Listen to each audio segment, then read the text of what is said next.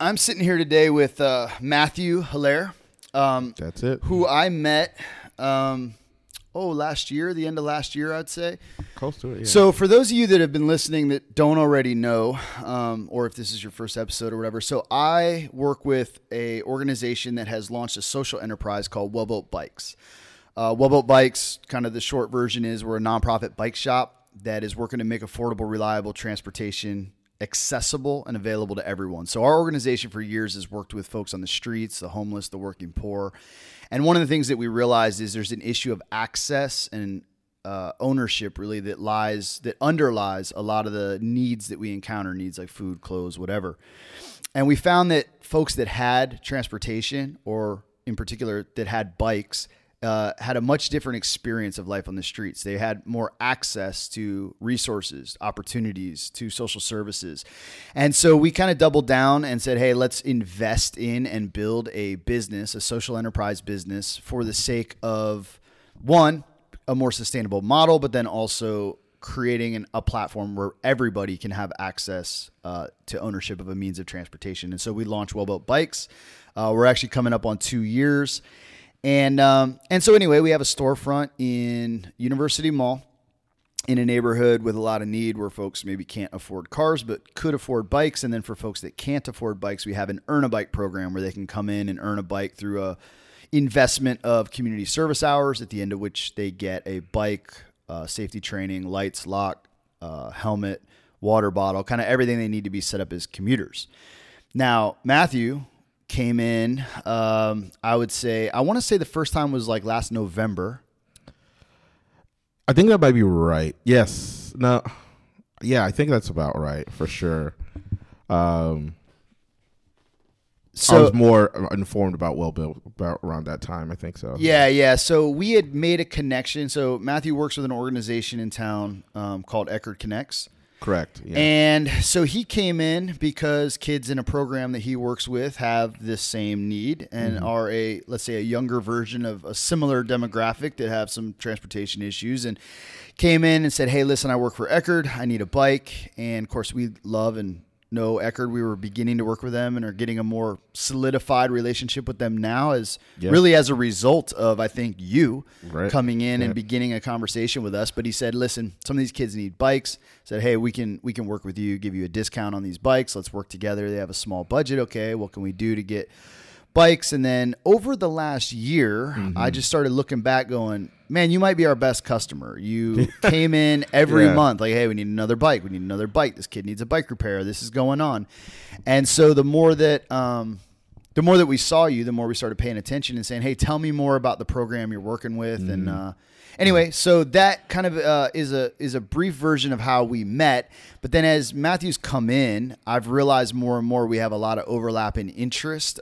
He's really engaged in and interested in some theological topics. Has impressed me with his kind of heart for even the kids he works with and the things he's trying to do.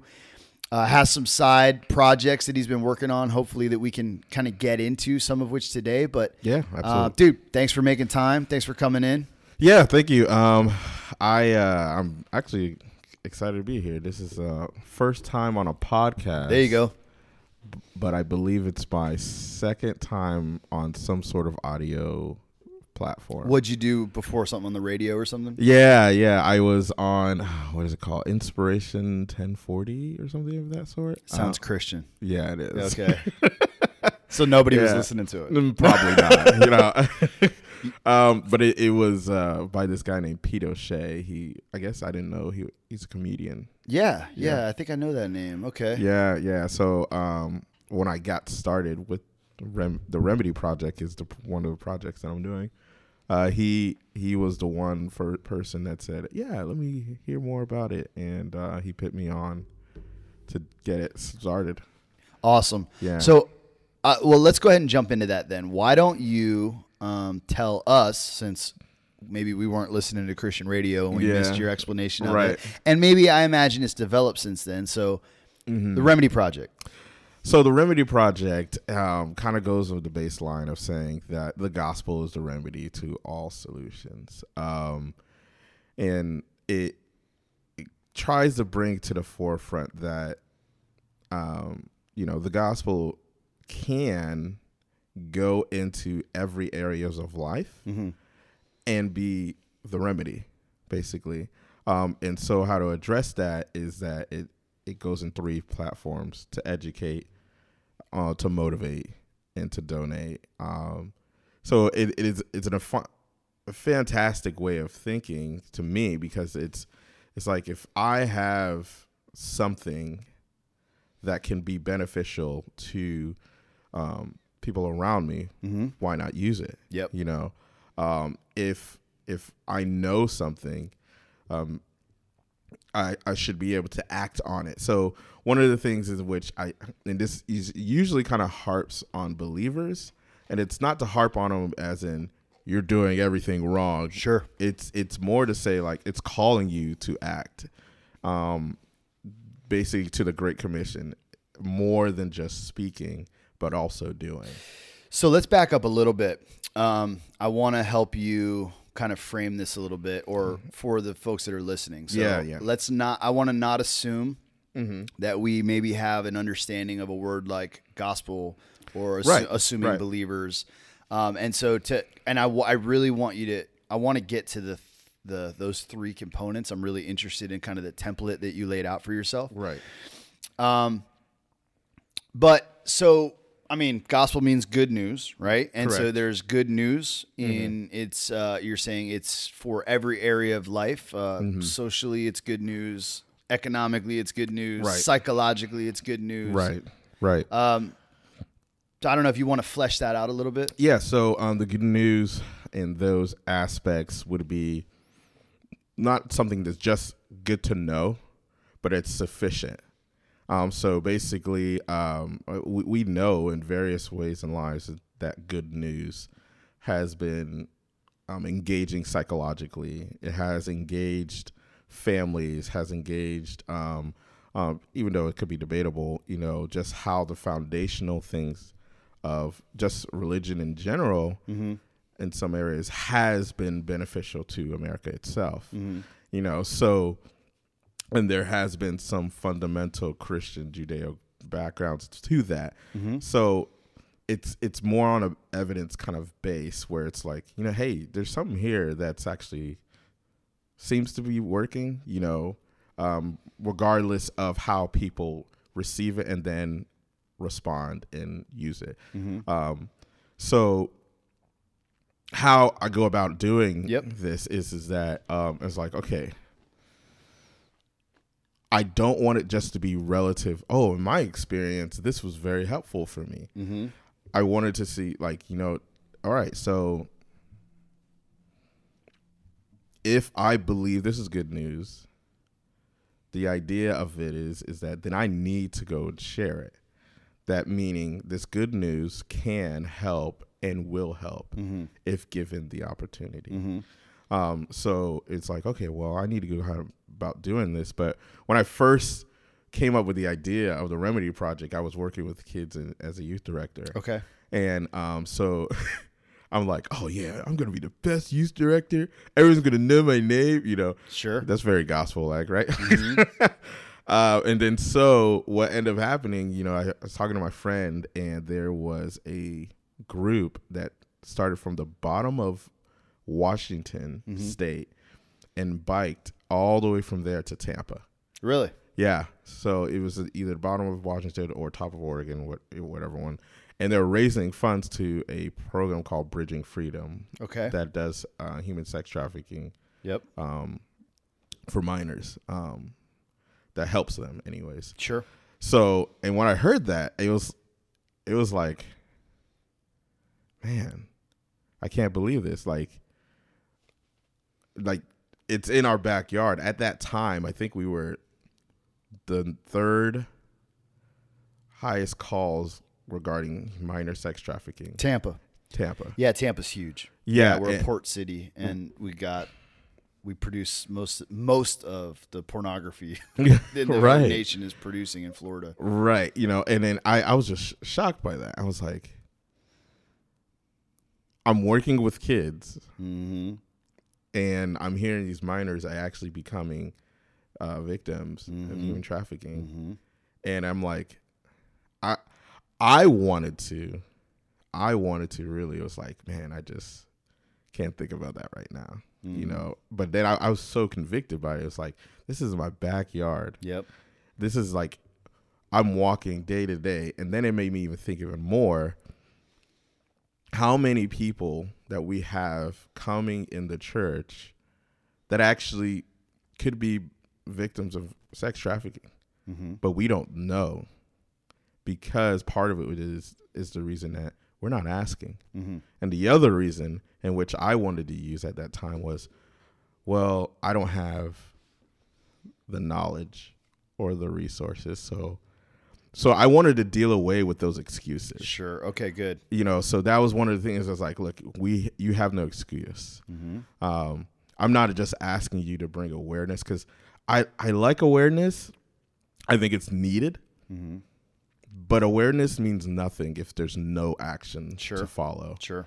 And usually the times in which I've seen awareness become is this idea that, hey, I want you to be aware of this, and I want you to do exactly what I'm saying. Yep. And my idea is just like, I'm going to bring this awareness to you. And in some ways, unfortunately, I don't think it's unfortunate, but if I'm convinced that the good news is the best way to do it, then I'm going to say, you know, hey, this is how it's the best way and sufficient way of working. So I'm going to use the good news. Like, so I can't go away from that, but I have to basically acknowledge, like, okay, this is what some people would say a bias. Sure. But I mean, it's an interesting thing. And again, this is around what people mean by, but it, you know, at the very beginning of the ministry of Jesus, he opens up a scroll of Isaiah and he says, I came to bring good news to the poor, recovery of sight to the blind, freedom for captives. This is a message of liberation. It's the proclamation of the year of Jubilee, the forgiveness of debt, the setting free of prisoners.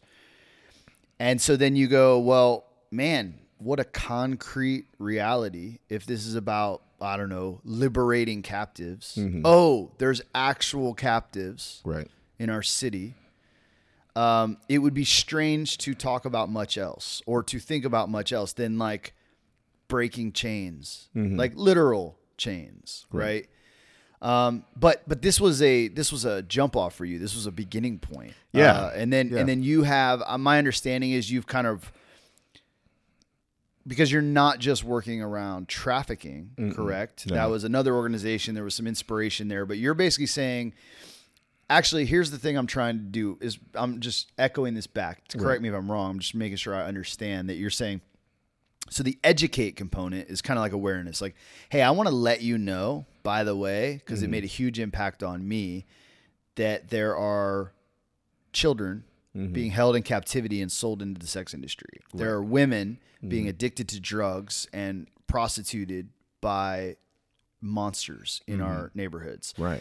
But you could say the same. There are kids without families to invest in them, or there are, you know, this number of homeless living on the streets in our city. So you start moving toward, let's just say, bad news, right? You're like, hey, let me tell you about all the bad news, all the bad things that are going on, just existential reality, that you are able to ignore because you're middle class or because you just watch Netflix. But like, if you just look around, you can see there's some really messed up stuff going on in our city. And if we are going to be good news, then we need to do something. And this is where you start transitioning to like something like motivate, right? Yeah.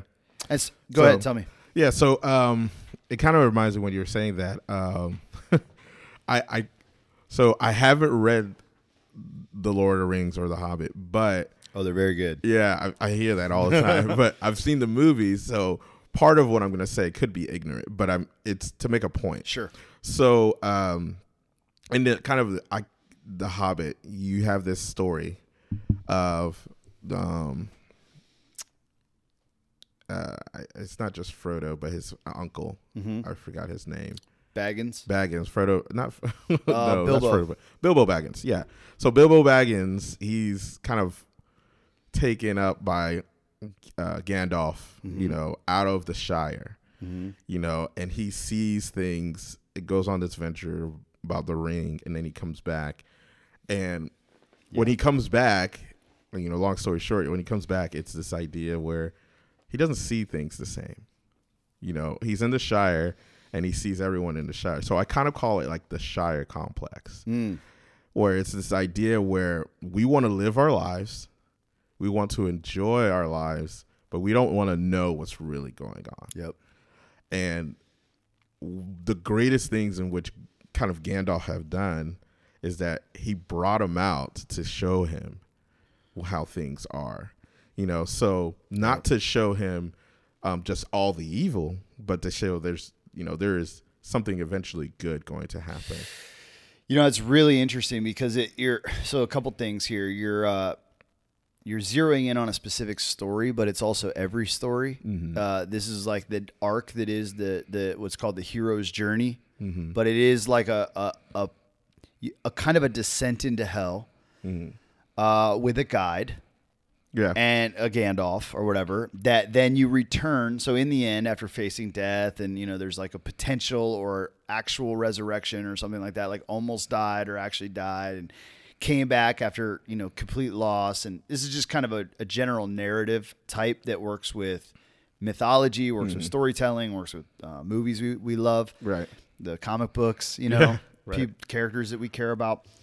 But they come back, and this is what you're saying is like they come back to the place that they left, but they have been made new by that journey, by that experience, and so they come back with fresh eyes and different perspective.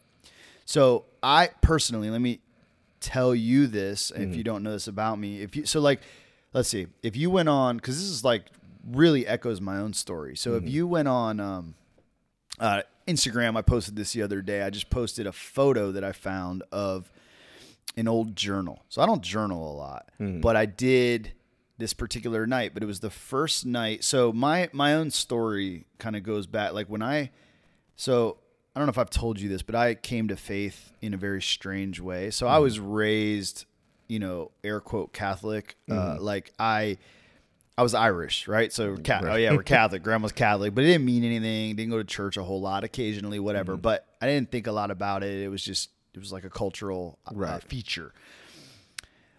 But later in life, I actually became a Christian because I took too much acid. Yeah. And I had this religious experience where I basically met God in a hallucination, and I've never been the same, right? But I came out and I started getting serious about reading scripture and getting involved. I didn't get involved in any churches though. And so whatever. So fast forward, I didn't have any experience with or in the church. When I finally did go to church, I hated it because I was like, what the hell does this have to do with anything that I've been reading or the life and teaching of this radical person, Jesus? This doesn't seem like good news to me. This just seems like a silly thing to do and a waste of money and blah, blah, blah. Right. So all embedded critique there or whatever. But then I heard about a church that was going out to serve the homeless. And I went out, and I've told this story several places and maybe even on here, but this night I went out and I went out with a van that goes out from the meal site. And I remember I had a to-go box with food and I had a blanket. It was Florida winter. It's not that cold, but walking around, I know where it is now, but I didn't at the time. I'm walking around this dark alley downtown. Someone took me out that goes there. I've never been there. I don't know where I am. I can't see down this alley. It reeks of urine. I was like, this is hell. Yeah. Whatever, right? But I'm here to serve. And in whatever way that means, I don't even know. I just knew I read scripture and it said like I was hungry and you did what? Like, oh, maybe I should take some food out, whatever. So I walk down this alley and I'm like, hey, is anyone in here? And his voice comes back and there's this man there. He says, yeah, I'm here. Hey, you want some dinner? Yeah, I'd love some dinner. Now, I don't know what to do. I'm thinking, do I just hand this to him and walk off? And I'm like, yeah, I think probably relationship is important here. So I hand him the food. I kneel down, give him the blanket, and I just squat. I couldn't kneel because everything reeked of urine. And I was like, I think we're sitting in urine. I'm not sure. But I kneeled down or squat down and just talked to him while he ate and spent an evening talking with him. Well, that night I went home and I was overwhelmed. And I wrote which is a sign of me being overwhelmed. Like, I got to get this written down, whatever. And I posted that journal entry the other day, and it said, like, I think people do this kind of thing to feel good, but I don't feel good. I feel like crap. And I can, to this day, point to that night and say, that's when what I've called the haunting began. That began to haunt me. And then I went back home to my Shire, right, to my stuff, and I was like, I have a blanket, an extra pillow, I have clothes in the closet, food in the fridge, a car in the driveway, running water that heats up, a roof over my head, air conditioning. This is ridiculous wealth comparatively to this beautiful brother that I have a lot in common with, living in an alley. And I don't know, just to kind of echo what I hear in your own model is like, because it sounds like you're like, hey, I want to take people on that journey, right? And I guess, like, to affirm that, to be like, well, that's how it worked with me, and I've never been the same, because I came face to face with something real, and when I came back, I realized, one, my stuff doesn't look the same. I'm not comfortable with what made me comfortable before, and I don't want to live in a world that works this way. Right. There is a to that is this we will battle this cognitive dissonance. And the idea is that you will try to implement fantasy within your reality. And if you don't deal with that cognitive dissonance, it's going to always be a difficulty. So an example would be, let's just use an extreme one, but it works in various levels, where you can just say to a family member, hey, so-and-so died. And when they hear that, depending on how much the relationship is with that person, they'll be like, no, I don't want to believe it. No, you're lying. That's that cognitive dissonance in which you're fighting. Yeah. You know, but I'm just giving the truth. Yeah. The truth is in which is what I'm giving, but I'm not trying to just give the truth in the context of making him hurt. I'm giving him the truth in context of hope. Yeah. But his response to that is very, very kind of irate in some areas. Yeah. So in that, you're battling it, but you comfort with the truth. Yeah. You know, so that brings into the ideas in the context of motivation, is that, yeah, what we're listening or we're hearing of these issues, it is tough sometimes, in which I had to kind of take a breather, kind of collect myself. You're going to wrestle with despair. Yeah. Right. You're going to wrestle with it, you know, but the comforting of the good news is not only will it be done with at the end, that it's being actively engaged now. Yeah. You know, it's not something we just wait for, but we do experience that greatness of the good news now.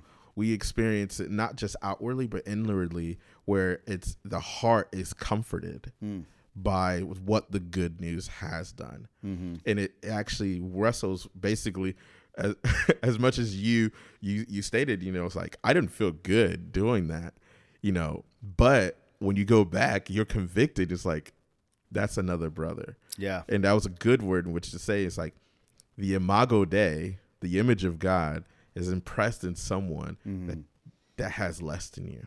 Yeah. You know, it isn't your material things that has given you satisfaction. So the motivation and what I make the remedy process is like, it addresses the issues, but it is not deterred away. It engages it in whatever.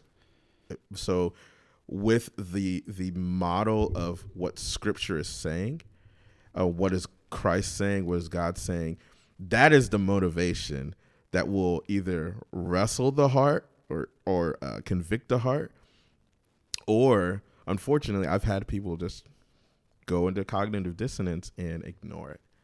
Well, sure. Yeah. Yeah, I mean, and honestly, we might not frame it this way, but in some sense, that's what, you know, if you get a bunch of stuff and surround yourself with a bunch of comfort, and you can drive in and close your garage behind you and shut the world out, like people will create sanctuaries for themselves so that they don't have to look at other people's problems or face the world as it is. And that's maybe in big contrast to saying, like, I want to look with my eyes wide open at the pain of the world and what and ask these really hard questions. I do want to ask you a question that I think is so topically. Yeah. What I've been trying to do on this podcast is explore really the concept of work as such. Yeah. So that could be like what you do for work as career, what you work at in your passion.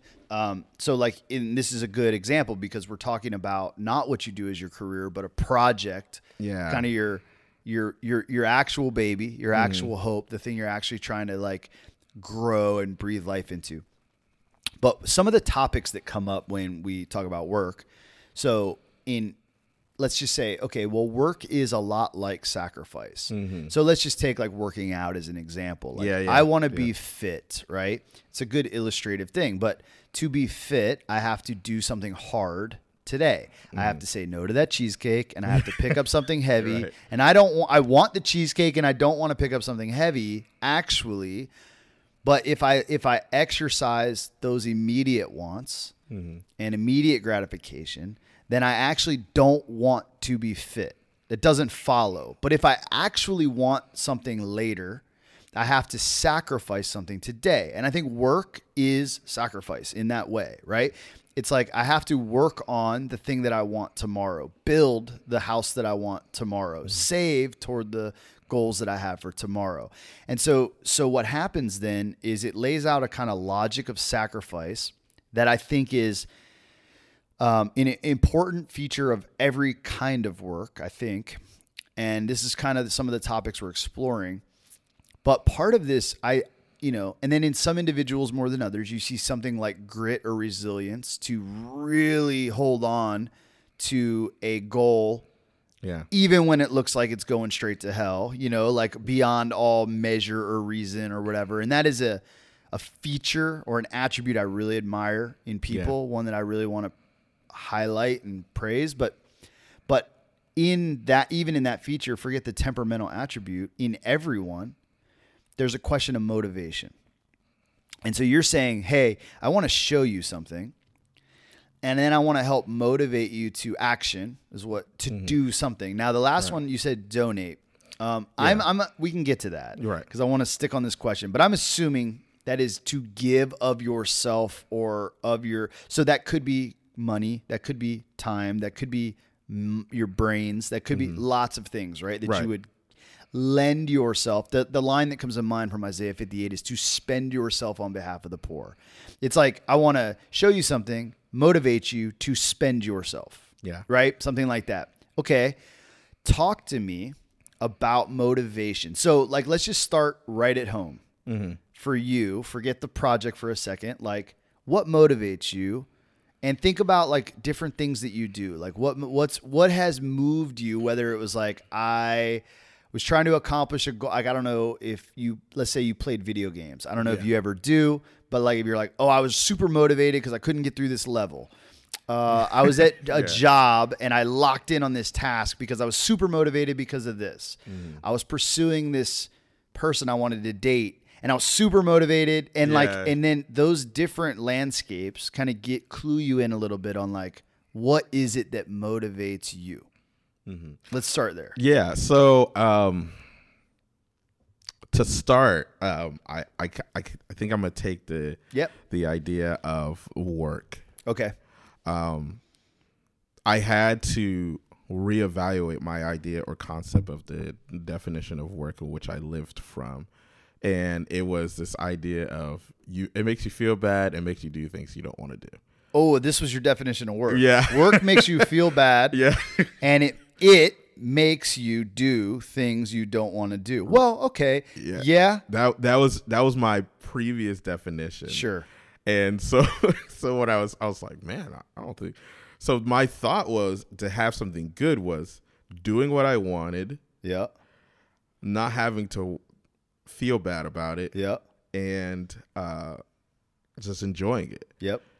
And so all of those things in my mind was what was satisfactory towards me. But it's not the case. So I actually kind of more I try to live out and have better understandings of biblical truth or the good news in which we've learned. So that's a lot of my drive. So motivating, and I'll get in specifics to it, is what the Bible is saying. Now, do I live it out? I don't live it out perfectly at all. We try. Yeah. Right. So I call it joyfully being obedient. And so the idea is that, like, going back to Genesis, to me, work was good before the fall. That's right. So I was like, wait a minute. It was a gift. Yeah. And I was like, wait a minute. Hold on. And I tried to refute this, and I was like, no. You know, and I'm reading it, and it just shows that he's like, no, count these animals, see all these things, enjoy all these things. But it was a good thing. And then I just started looking at my life. Usually when I'm not doing anything, I don't feel like if I'm doing anything beneficial, I don't feel good. Like I truly believe that we are created to work. Mm-hmm. Now, the work doesn't identify us, but we are created to work. Now, what brings it even more is that, like, I see you have a picture of Martin Luther King. Some works don't lead to a good ending. Martin Luther King, he worked on something that was right. He was doing things in which he believed. It wasn't part of his job, but he did what was right. God was able to use and motivate him and use him to bring something together. For sure. So in the other sense, if work is a gift, not something which we're entitled is, then we don't have any say in it should, or expectation that it should satisfy us. Okay, I want to pick this, not pick it apart in any critical way. Right. Literally trying to wrap my head around what you're saying. So I heard you say it doesn't have to have a good. Are you saying that it's not about the product but the process? Is that, or like so what did you mean by it doesn't have to end in something good? So what I'm saying is that so if we're going to take Martin Luther King as an example, stick with that. So if I'm taking Martin Luther King, he knew something that was good, that was past himself. It wasn't something in which is like, I'm only going to work in order for it to benefit me. Oh yeah. He's thinking in the context of like, it can not just benefit me, but it benefits the future. Well, that, and honestly, okay, I love that you're highlighting this. This is so good because his last speech, which I'm super fascinated with because it was to garbage workers. Mm-hmm. So he was transitioning in some sense into really around poor people as a whole, economic human rights, and the definition of work and the value of work. And so he was speaking to, I believe it was like a garbage worker convention or something, his last public speech before he was assassinated. Mm-hmm. And it's a very famous speech. I'm sure you know it, but like, and if you don't know it, look up the YouTube video. Like for anyone listening, I've been to the mountaintop, but he says at this thing, he's like, I've been in the mountaintop. I've seen the promised land, and I may not get there with you. And you watch his face, like something washes over him, like knowledge that would equal despair, where he's like, it's both hope and despair. It's hope in what's coming. Guys, I've seen the promised land. I know where we're going. I also know I'm not going to make it. Mm-hmm. But it doesn't matter what happens to me now. Right. And man, it makes me tremble. But it's exactly what you're saying. It is someone who aims at something beyond themselves. And actually, I would say that fulfillment, personal fulfillment, I imagine comes out of aiming beyond yourself. So if someone says, I'm just trying to be happy, my guess is they're not happy. Mm-hmm. If someone says, I'm trying to give myself and spend myself for something super meaningful and important, I imagine they have a level of joy and happiness that most don't know. Yeah. Right? Like I look at a Mother Teresa and I'm like, that woman lived in a rough place with struggle and pain and death and illness. And I don't imagine feeling a lot of like, oh, I can't wait to pop out of bed and go deal with leprosy wounds. And we know from her journals, the woman struggled deeply with feeling abandoned by God, with despair. I don't know how familiar with those journals you are, but even still, I think had something like a transcendent joy and ethic that existed because of exactly what you're saying, aiming beyond yourself.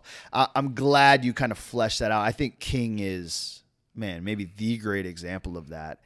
And the movement he led, in my mind, as you talk about, like, well, even my own, I went to church and I didn't like it. But I look through history, and I'm so grateful we have video footage of the civil rights movement. Right. Because I just don't think there was a time. I don't think, so there's definitely not a time that I know of that is recorded or accessible where the church was more like it should be. Like, this is the church, the ecclesia was created to engage in meaningful ways, to transform and impact the world with good news. Right. The thing you're trying to say. And it's like, oh, by the way, you want to see that happen, churches? Just dial up like eyes on the prize and just watch and rewatch. And then go home and think, like, is that what we're doing? Are we engaging meaningfully in these things? Oh, man, that's so good. Okay, so you said, like, it was something beyond yourself. So that's now, that goal isn't selfish. It is transcendent. It is future-oriented. Yeah. This is the logic of a martyr, right? Is like, I will lay my life down. Yeah. There is definitely this kind of the logic of a martyr but not to be confused, though, that, through those trials and things that you go through, you will, I don't think you just can, I think you will experience moments of joy and happiness, but people maybe from the outside looking in would be like, man, I don't want to do all that. Like, I don't want to face all that. But it is promised that you will enjoy times of happiness. Yeah. And that's a bravery, like a bravery kind of thing where it's like, I'm willing to go in the depth of it, not be consumed by God's grace, by whatever the sin or effects of sins could do to me. But I'm able to still cry out to this God, still cry out to this good news, be able to implement this good news, and people are still being able to see that. Yep. That is such an opportunity to have, and to have this martyr kind of thing. They're not thinking it's like, oh, I'm going to be great when I die. No, they're thinking about there is someone great that has died. Yep. So this idea, if you're right, in some sense, it's like a martyrdom. Now, we don't have like a situation in our lives to be like Stephen the martyr, but that to have that heart like him is something in which we should always kind of have, and I don't want people to feel bad, like, oh man, I'm not living out. It's like, to be encouraged. Yeah. To be encouraged is like, look, you will continuously experience this joy, and it is not exempted by hard work. It is not exempted by frustration, pain, stress, all of those things. I think there's two types of like kind of stresses, or better, two types of pain, and very much using the illustration of working out. Okay. When you're working out, you're gonna feel the pain. Yep. You're working out, and you're like, oh man, this is hard. It's very difficult. But that's a good pain, because the good pain in which it does is that you recover from it. You get strengthened about it mentally, physically, spiritually. It can really help in those areas. But there is a bad pain where if you work out and you do something wrong and you feel that tear and it sets you back, those types of pain, and it's hard for us to kind of discern between. It's like it is a good pain. Yeah, that's good. It is a good, and it that comes with self-evaluation. That comes with, okay, this good news that I'm saying, was this actually ever said that we're going to be dealing with this, or is it always supposed to be good news equating to good life? Man, there's so much good in this. Okay, so you have, I love this good pain idea. So you're saying like, it's really good because when you start with, let me tell you about the sex industry. Let me tell you about, or trafficking. Let me tell you about, homelessness, addiction, all this pain. Let's say I don't know, what I want to call like a middle class mind committed to comfort and security and safety, right? Mm-hmm. And that is I am caricaturizing a mindset, right? That says I don't want to look at that. That's sad or painful or depressing or whatever. And but the idea that there is a good pain is related to, and it just makes me think like this is also the idea of taking responsibility. And this is the thing that I want to encourage everyone that I talk to, everyone, everywhere, to say, listen, take responsibility for the condition of your block. Take responsibility for the needs in your city. I mean, yeah, I don't know what the right way forward is, but I'll tell you this, I think the foster care system is a great example, right? So you probably know, I don't know the exact number, but there's a lot of kids without families in our own city. Yeah, I think it's like over 144,000. Okay, 144,000. Now, I don't know the statistics, but I would venture to bet that there is at least that many rooms, guest rooms, in the houses of middle-class people. Or even more. Way more. Okay, so what I'm saying is we could, if we took personal responsibility for the condition of our city and said the youth matter, we could end that today. Today. I think so. Today. Like no system needed. No, like literally just like, I mean, there's like practical obstacles. You got to get a background check. You got to go through this process. You got to get to say, okay, great, whatever. There's rules. That's great. We have systems to protect these kids and we absolutely should. But the raw material, and this is the same thing where I look around the city. I'm like, we have so many people that live outside and we have so many houses that no one are in. Mm-hmm. And I want to go around and just kick the doors in and be like, have this one. Yeah. Have this one.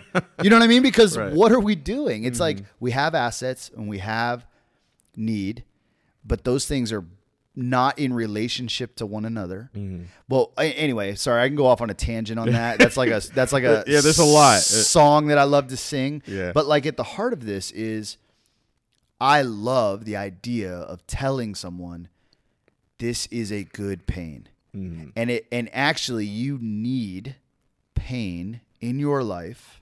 Mm-hmm. You need to carry heavy things. And there are things around you in your city that are heavy. You need to look at them and you need to pick up what you can. You don't need to go and die necessarily. Mm-hmm. Although Bonhoeffer said when Christ calls a man, he bids him come and die. Yeah. Right? Give your life to this new thing we're creating. Exampled by someone like a Dr. Martin Luther King Jr. Mm-hmm. It's like, all right, I'm in. And then back, actually, this is interesting. I think maybe you didn't mean to, but you said it's a type of bravery, which I think is exactly right.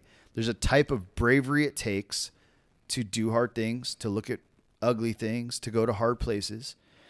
And you're like, but I don't want to make people feel bad. I want them to be encouraged. Encourage is an interesting word, but I want them to have courage in them. I want to instill courage. So I want to show you something hard and encourage you not to look away and tell you that this is a good pain that will be good for the world and good for you. Life will be more meaningful because you sink your teeth into this problem and don't just live for your comfort and security and safety. Man. Oh, okay. Now, here's a question I have because I asked you about what motivates you. Yeah. And now in that you go, I don't want people to feel bad and I do want them to have hope or be encouraged or to aim at something ahead of them. So you're familiar with the idea of the carrot and the stick? Not familiar. Okay, so yeah, basically there's two ways people are motivated. You dangle a carrot in front of someone that they chase. Right. Or you beat them with a stick from behind. Mm-hmm. Now, well, let me just stop there as an introduction. So like it's because when you said that, I thought, oh, you're a carrot guy. I am pretty comfortable with a stick, although I think a carrot is important. I actually would probably come down on you need both. Yeah. But yeah, talk to me about your own motivation. Like just you in anything you're doing. So, what is it that compels you? Are you a carrot guy or a stick guy? So, I kind of view it as in the context of which is needed. Because like if I there are times like I procrastinate maybe for days, months or something. Months. Yeah. Okay. Yeah, sure. You know, so, and I'm like, man, I need to do this. I want to do this, you know? And so what motivates me at that point could have been the carrot. Yeah. You know, but then the discipline aspect needed to come in because I'm choosing not to do it. You know? But then once I start doing it, I see the benefits of it. I see, and then the carrot actually keeps me going. Yeah. So I mean, I kind of view myself like I do like the carrot when I'm feeling good. Yeah. But I need the stick if I'm not doing anything. Yeah. So I don't know how much that answers your question. No, that's perfect. Now, does it matter? Are you motivated by, so just zeroing in on the stick a little bit, are you any good at being your own stick in the kind of mirror, or do you need external sticks? I think I need both, but I'm more self-critical of myself. Yeah. Yeah, I'm like, you're not doing this today. You're not doing that. What are you doing? Do you know who David Goggins is? Mm-mm. Oh man. Okay. So anyway, then let's not go off on that huge but like just cause I brought him up. Yeah. David Goggins is a monster. This dude so he has a book out called Can't Hurt Me. I can't recommend it enough. I will say, I think David Goggins is mentally ill in the most beautiful way I've ever seen. This dude is the epitome of kind of grit and hard work and whatever. But he tells his story. So this guy was like, he's an Army Ranger, Navy SEAL. He's like at the top of like 4 different military branches. Oh, wow. Now he does like endurance sports because he was raising a bunch of money. Like at some point in his story, he's like, I wanted to raise money for fallen heroes. I'd never run a marathon in my life, but I was like, I'll just do this 100-mile marathon. I'll do this 100-mile, and he just started doing some of the toughest races and marathons and swims. This guy's just, and he I don't know if he still holds it, but he broke the Guinness Book of World Records for pull-ups in a 24-hour period. And he actually took several attempts to do it. And if you look up on Google his hands, like Google David Goggins pull-up hands, they're just hamburger meat. Like just, it is, this guy can just stomach excruciating pain, just push himself through hell. And this is where, and it's like, but I am so fascinated with this dude. Anyway, I was hoping you were familiar with him. But one of the reasons I brought him up is he has a couple of things that he uses that I heard in interviews, but also in his book, which I cannot recommend enough. And by the way, the audiobook of Can't Hurt Me I think this is the future of audiobooks too. Yeah. It's just, he might be the first one to have done it that I'm aware of, but there's another guy reads his book. So chapter 1 reads it. And at the end of chapter 1 just turns to David Goggins, who's sitting somewhere like this and goes, and so it turns into a podcast that if you bought the book, you won't get. But on the audio, he's like, man, chapter 1, that's crazy. So tell me a little bit more about when your dad did that. Cause it's kind of a biography, which he had a horrendous early life story dealing with. So he's a black man in a place that was like full of the Klan and dealing with racism. And his dad was kind of a hustler, not super good to the fan. And just like all this stuff that kind of like builds this man that is him. But he has this turning point. There's a conversion story in it. This is why I brought it up. You saying I was self-critical of myself. There's a moment in this book where and I was listening to it, so audio. He's in the mirror saying, you're fat, you're lazy, you're like to himself. And it's interesting because it's the most horrendous self-talk. Like it's like 4 paragraphs of just like, man, this is like making me ill. Yeah. How horrible and abusive this is to himself. And it is the story of his own conversion. He's like, this was the moment that I decided to be a man. Like, this was the moment. And it's like, yeah, talk about a stick from yourself. But anyway, there you go. There's a book recommendation for everyone. I can't, check that out. Check that out. It sounds very interesting. I actually there's this, I think it was a Netflix. I don't know if it's still on there. It's like How to Lose. And it was just all about these people that play these sports and how there's one about a boxer, and his dad just was so disappointed in him. And they just said, hey, we just need someone to fight the champion, because he needs to fight someone. I don't know if it's like they have a certain amount of months. So he goes and he does it, and he wins. Nice. And he's like, oh, man. But it got so much into his head that he didn't know how to win. All he knew his life was how to lose. Oh, interesting. So when it just ruined him, and he realized like losing wasn't a problem for him. And then he just went on this other way. He lost the title again, and he had to go through like self-evaluation for himself. And that's such an interesting idea, because there is I don't know if it makes me think of one of my favorite poems that I've ever heard is Rudyard Kipling's If. But there's a line in it. He said, if you can meet with triumph and disaster and treat those two imposters just the same. But there is a way in which it's like, you can't be moved by people's cheers nor by their critique necessarily, that there needs to be some other baseline.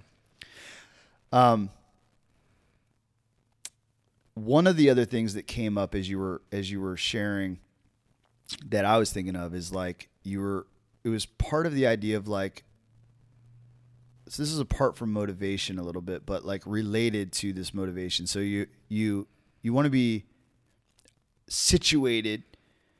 You want a carrot to pursue. You need some goals ahead of you, and actually probably be best if those goals are long-term beyond even you, right? Like for the world.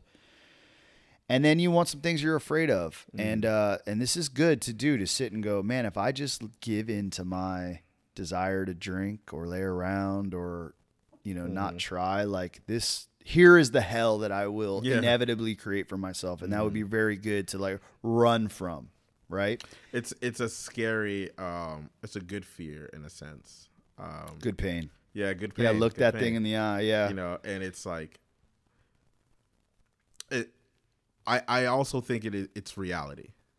If you don't see that this is difficult, and this is very, very real, and you go into cognitive dissonance, that's a fantasy. It doesn't engage reality.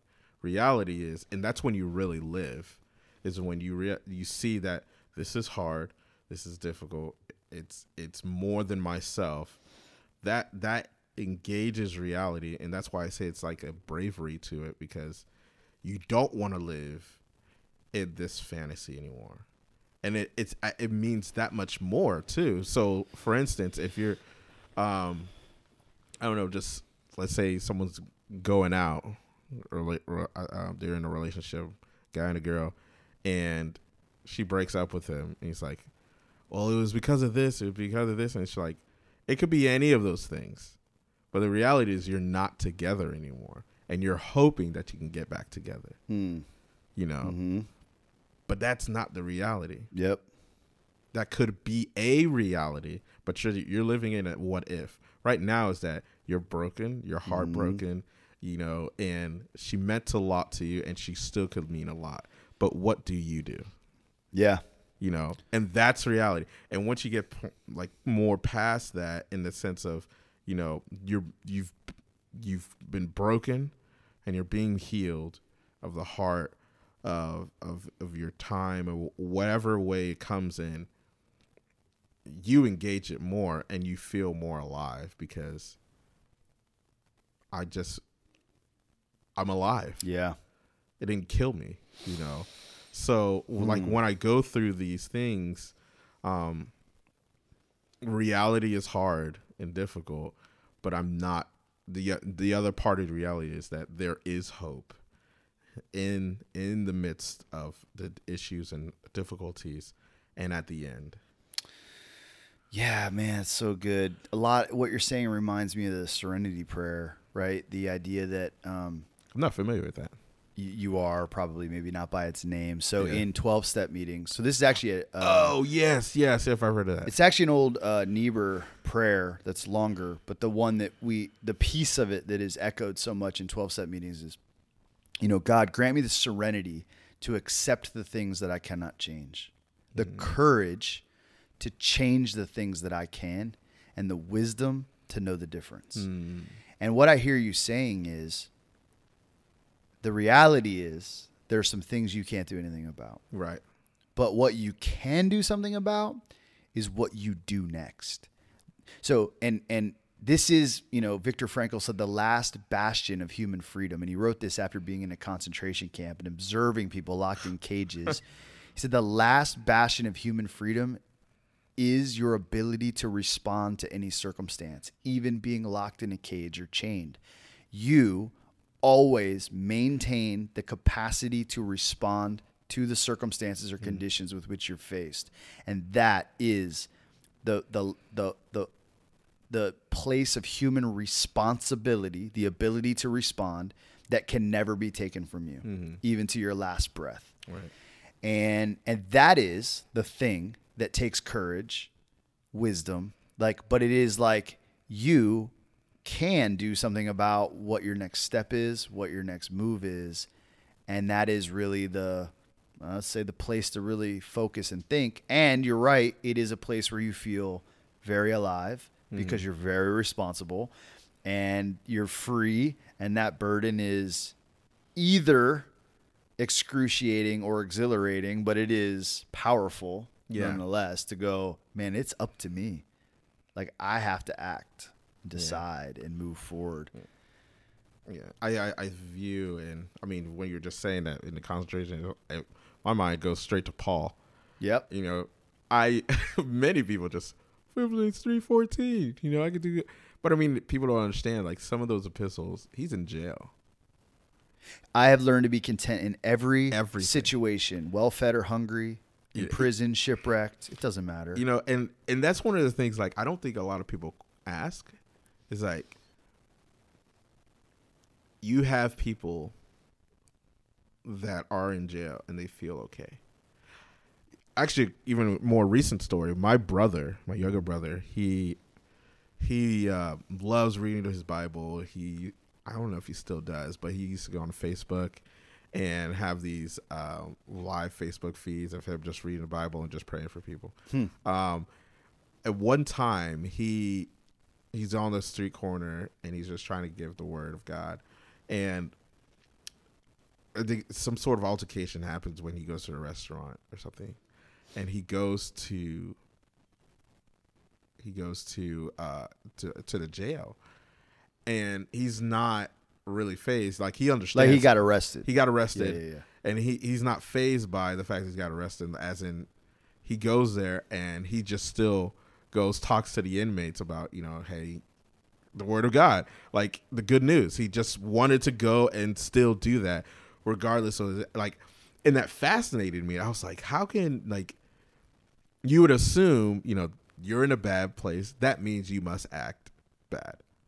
Yeah. But you still have a response within whatever situation you are. Right. And how do you respond? Yeah. That quote of responsibility from Viktor Frankl in the concentration camps comes from a book, Man's Search for Meaning. And he actually was in... Wait a minute. I think I have that book, actually. I guarantee you do. Yeah. It's like on everyone's bookshelf. It's the most important and least read of your books on your shelf, probably. Like this dude's contribution, Viktor Frankl and logotherapy, that is his seminal, most known book. But his other books are really because he's a psychologist breaking down. And actually, to me, he overlaps tremendously with, I don't know if you're familiar with Paul Tillich, And Paul Tillich is a theologian that I really love, who actually has a book called The Courage to Be, which I think circles a lot around some of the ideas that you're echoing. But Viktor Frankl was a Jewish man, ended up in a concentration camp, 4 of them. And most of his life's work actually got taken from him. He had to kind of start again when he got out after release from, I believe, Auschwitz, finally. I think it was at the end of the war. Mm-hmm. And he started writing, and he developed what's called logotherapy, man's search for meaning. That meaning, the logos, is what matters most. And so here's his, like, the broad brushstroke of this is, he's like, I was in a concentration camp, and so were a lot of good Jews. Like, just decent, everyday Jewish people, good people, ordinary people. Mm-hmm. And they were brought in, and they were put in horrendous circumstances, made to do horrendous work. Actually, and let's just, because we're talking about work, one of the things that I think is one of the most blasphemous things I think I've ever seen in my life is in the concentration camp they had, and I can't say this in German, but they had a sign hanging over the gate that said, "Work will set you free." And then had them carry like bags of wet salt back and forth across the compound, like not the most excruciating and non-productive work. So you're going to work and it produces nothing and it's just painful and you just do it, undo it, do it, undo it kind of thing. Right. Under the banner that work will set you free, which I actually think there's something true and beautiful about work will set you free. But it's used in such. But then it's held over the heads of these enslaved people that I'm like, this might be the definition of blasphemy as far as I understand. But anyway, at that place, in these horrendous conditions that these Jews are pushed into, he said, I saw something happen. Some of these people became monsters, like demonic people, because they cared about themselves. Survival was everything, and they stole from their neighbor. They lied, they cheated, they did whatever it took, and many of them went into collusion with the Gestapo and started policing their own people. Wow. Then other good Jews, many of whom you couldn't have been able to tell them apart if you just went to a cocktail and had dinner. But in the concentration camp, he's like, some of them became like angelic beings.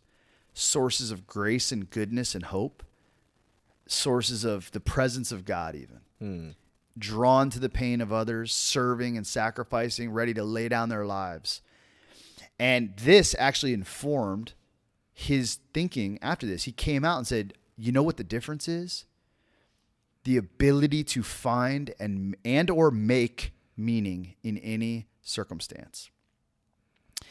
And it's really fascinating to me as you talk, because I hear you saying, so I heard, this is actually from another book, I got this template that's been really helpful to me. So there's a book called I want to say it's like something like The Business Secrets of the Benedictines, or the Business Practices of the Benedictines. It's a business book written by a businessman who's the CEO of a company who started spending time with monastics, the Benedictines in particular. Benedictines run businesses. So, they make beer, or they make fruit cake, whatever. They make some really great stuff, and eggs. And so he goes, and he really went for spiritual reasons, but he's like, while I was there, I was blown away by the difference. So I've run many successful companies, he says, but when I was there, I saw a different ethos, a different practice, a different discipline, but very, very successful businesses. But he's like, but what was weird is they didn't have a profit motive.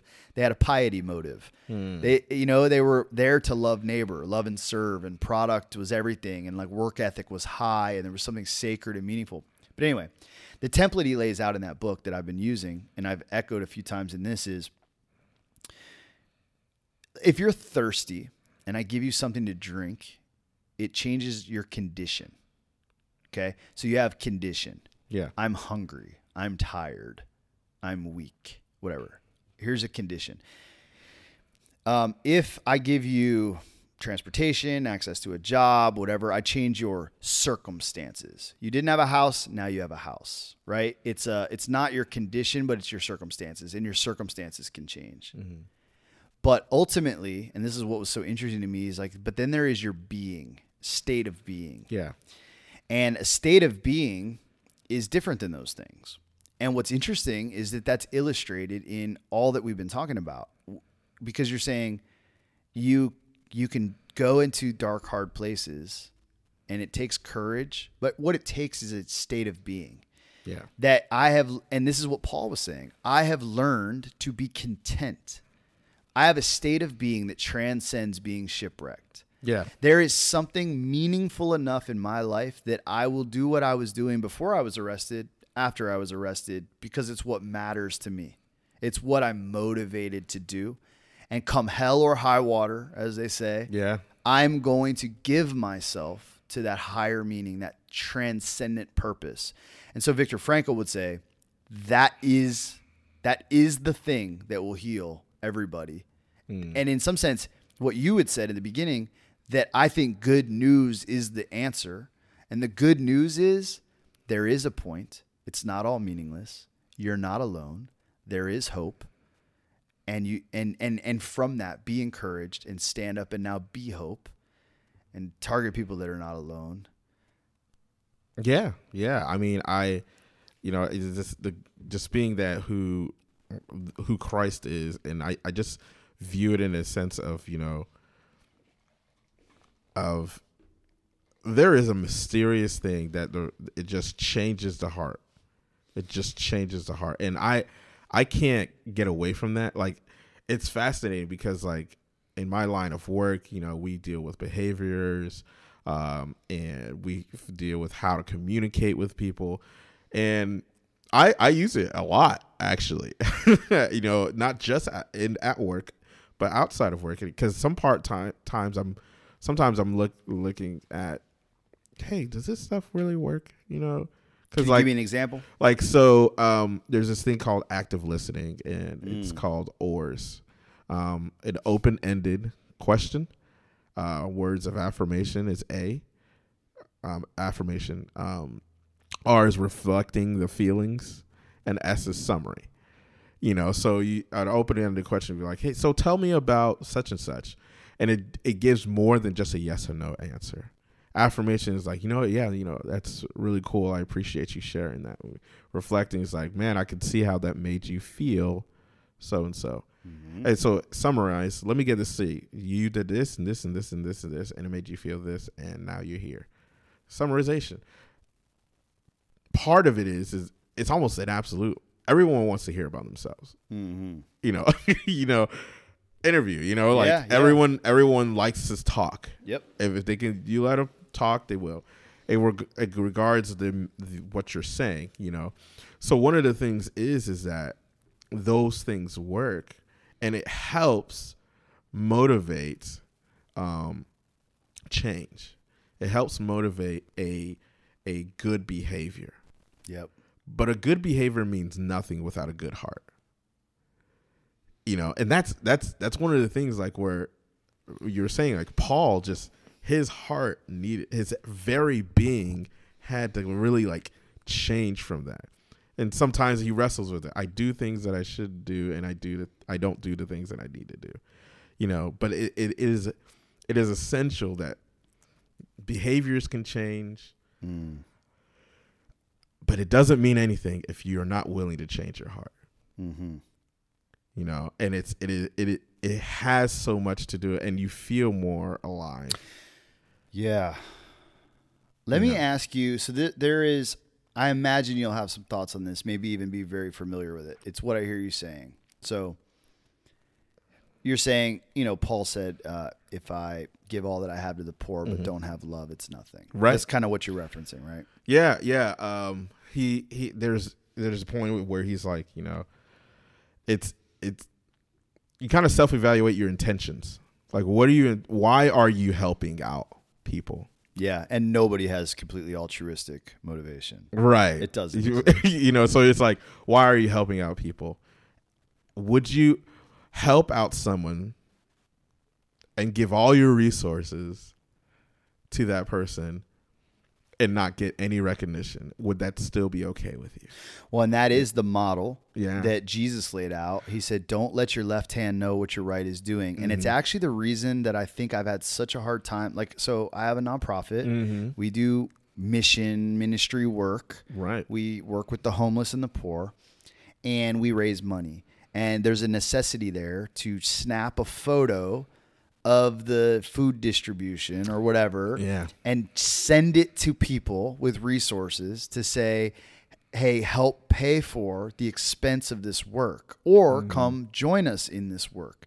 And I think, and it's really difficult for me, this is like a theological problem I have with the practical behavior of Christian mission, is I don't think it's Christian if you take a picture of it. You know what I mean? Like, in the explicit sense is like, Jesus said, don't do that. Yeah, when you pray, go in the closet. This is none of anyone's business. You don't, I mean, not to pick on your brother, and I don't think there's anything wrong with it, but it's, you don't pray on Facebook Live, and I'm not critical of that. I actually think that's kind of cool. But what I mean by that is, like, this is not to be done to be seen. In fact, don't tell anyone you're doing it. Just when you fast, don't look hungry and don't talk about it. When you pray, hide it. And when you give, don't let anyone know what you're doing. Yeah. And this is a super troubling thing for me. Well, one is if you want to be strict about it, which I don't think is probably the point. I think I can go a little too far that way. You can go legalistic with it. Legalistic on it. But I get it. Like, the question you're asking is, would you be doing this if you didn't get praise or seen? And then a deeper question is, and what if even God doesn't see? Man, for me, I'm like, I don't think ever God cannot see, but I mean, sure. Because part of my thing is that, like, it can't even be genuine without it. Personally, that to me, it's like, I don't think you can necessarily be genuinely wanting to even be motivated to be good without some sort of a righteous influence. Well, that's right. So that is to say, like, God is what it is to be motivated to be good in some sense. But, God is good, so, like, you can't. Yeah. So, but I mean, I in some ways I think I get what you're saying. But it's this idea that we're gonna use John the Baptist. Yep. I think he only did 3 years. Yeah. And you only hear him one area. He had one thing to do, and he died. Yep. And what he did was meaningful, purposeful, amazing. But he doesn't get any more recognition than that. Yep. You get what I'm saying? Stephen, he got martyred. He was just giving the gospel, and he gets martyred. But that was it. Are you okay with whatever story in which you're saying, I'm content in this? Yeah. Well, it's good because it's like, hey, listen, you have something to do. You have a job, so to speak, like a vocation, a calling on your life that is beyond what you do for your occupation. It may overlap, it may not. Right. But there's something you're here to do, and are you willing to do it? Are you preparing yourself to be able to do it? But I think, to go back, because I don't want to be unclear about what if God doesn't see. No. The reason I asked that is around the question of motivation. So now, interestingly, though, there is a scripture that you made me think of when you say, I don't think God can ever not see. Unless God chooses not to see, which actually is in Isaiah. Now, this is a little more around hearing. Yeah. But God is the book of Isaiah is awesome. And that's like a God I like his attitude. I'm like, this is a disagreeable mofo. So he's like, listen, when you pray, I plug my ears. Oh, yeah. When you burn incense, I want to throw up. Yeah. When you sing songs in your church, basically, it is racket to me. Why? Because you neglect the poor. You ostracize the alien. You do not welcome the stranger. Right. Like, you fail at every meaning. And this is what Isaiah 58 culminates in. He's like, you think fasting is going without food? Let me tell you what true fasting looks like. It's to care for the sick and the poor and the vulnerable, to open your house, to clothe the naked, and this is where he kind of says, and welcome the stranger. Yeah. Yeah. Now, I'm just running with that because that passage is so important to me. And I think gets at some of what you were saying, like this is a hard pain. This is a hard, good pain, but it's good for you and something good comes of it. This is what Isaiah 58 says, because it's filled with promises. If you talk to religious people, and you go, you will be like a well-watered garden, a spring whose waters never fail. When you call on me, I will be like, here I am. Yeah. I will be available to you. I will answer your prayers. You will be healthy and whole like a well-watered garden. Yeah. But all of that was contingent on a bunch of if statements. They were if, then. Isn't that what you want in your religious life, your pursuit of God? You want God to be available and accessible and to fill you with courage and love and joy? Because he laid it out. He said, if you clothe the naked, if you share your food, if you welcome the stranger, if you spend yourself on behalf of the poor. I feel like it connects to where Jesus says, if you love me, you will keep my commandments. And it's this idea, it's like to know, because I battle this sometimes. It's like, you're wanting to, it's like, God, like theologically, I'm like, my love is not sufficient. I need your love, to basically work in my heart in order for me to go and do the things in which you're wanting me to do, So what I don't want to do is like, oh, this is my calling. I'm going to do this, but then there's other people in need that I can't help because God's called me to this. Like, I agree 100%. Yeah. That makes me, I want to punch people in the mouth. No, for sure. Dude. Yeah. So it's like, let me hop over this broken person so I can get to my calling, air quote calling. Right. And it's one of those things is like, I'm not asking you you do what you can. Sure. And understand and trust God and pray in which he will be able to do that. But you do the Great Commission first. That's actually our first calling. Everything, the other is secondary. And it's how it comes, what method in which God is calling you to do the Great Commission. That's how I see it. But I mean, you can't get away from helping the needs. Well, people. Yeah, but this is, and even let me just go back because I'm curious. You said, hey, if you love me, you'll keep my commandments. And that can sound weird. Yeah. But it seems to me to be very similar to saying, if you want to lose weight, you won't eat that cheesecake. It's not like it's not a codependent, like if you love me, you'll give me this gift or whatever. It's no, these are the same thing. Like, I view it as even more as to say, if you love your wife, you're not going to cheat on her. That's it. It's like those equal each other. This is a like a tautology. This is to say the same thing. Okay, I want to go back. I was going to ask you a question. You said if your behavior changes, but it matters how you feel. All right, that stood out to me, and we referenced like, okay, I said like when Paul said, right, and have not love, it's nothing. So theologically, and this is, I think, been an important development, something I've been interested in. But like historically, I think people have been really concerned with what's called orthodoxy. Yeah, orthodoxy, for those that don't know, means right thinking, basically. Right. The right ortho. So ortho is like orthodontist is to set your teeth straight. Right. And so orthodoxy is to set your thinking straight. Right. Right. And so you got to have good thinking. Well, somewhere along the way, they were like, you need to believe the right things, ascribe to the right doctrine, have the right creed. Cool. And it's important to think straight. But somewhere along the way, and I think liberation theology was a big part of this, but people would come up and say, sure, but what about how you live?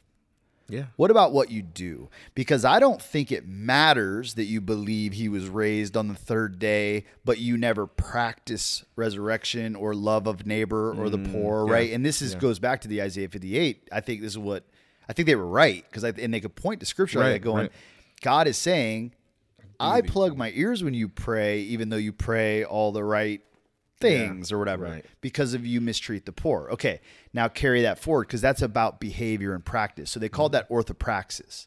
So the right doing, the right practice. Okay, so then some people would take that inspiration from Paul and would come along, and I don't know who necessarily is like a movement. Maybe I want to say a more Pentecostal, but like someone will come along and say, great, you think all the right things, you believe all the right things, that's cool, but they were right. You need to act right. You need to you need to practice these things. And maybe that'll help you think actually.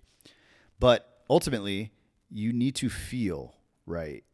And now this is challenging for me, but it's what I just heard you say. You go, well, it's one thing to change your behavior, and it's another thing to actually feel love or to compassion or something like that. And so you need to move toward love. I want to ask you to kind of flesh that out in this template a little bit. Okay. Yeah. Okay. So there is just kind of going from the Bible of there is an assumed behavior in which I would say, coming from more of a reform background, is something in which God does to the heart of the individual to make him want to do those things. So in this context, it is more of saying,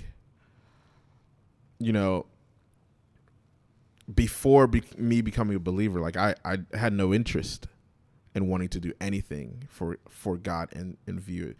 But it doesn't, but by doing that, it's not this idea that like, hey, don't know these things. More people just kind of know, but then they don't do anything. And that's not what it's called to us to do. It's calling to know and do. Yeah.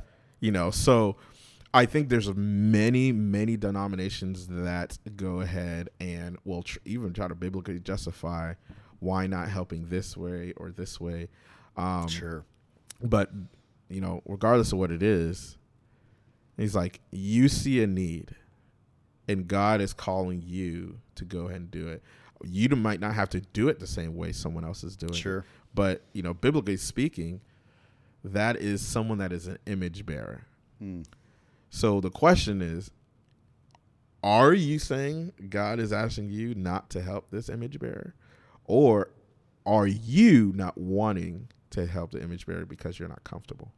Well, that's good. And I think that's what, the scariest kind of thing then is the only time that Jesus ever talked about judgment, painted a picture of it was Matthew 25. And what was the template? He's like, I was hungry, I was sick, I was in prison, I was naked, and you did what? And he's talking to professing believers. Oh, for sure. And they say, if we would have seen you, we'd have done something. Like, when did I see you? And actually the people that did something said, when did I see you? Yeah. And to both of them, he said, every time you closed your door, you rolled your window up, you ignored me. Like, I was everywhere because I came in disguise. I was the wounds. I was the pain. I was the needs. And I really do, I think that statement is probably, I would say, the identification with the poor and the outcast that Jesus makes there is as important, carries as much weight theologically as the incarnation itself. Like, if the incarnation matters, then the identification that incarnation makes matters the same, right? That, in my mind, is like, well, what is it he incarnated? Oh, he did not consider equality with God something to be grasped, made himself nothing, taking the form of a servant or slave. He wasn't just mankind. He was the poor. This is God made poor.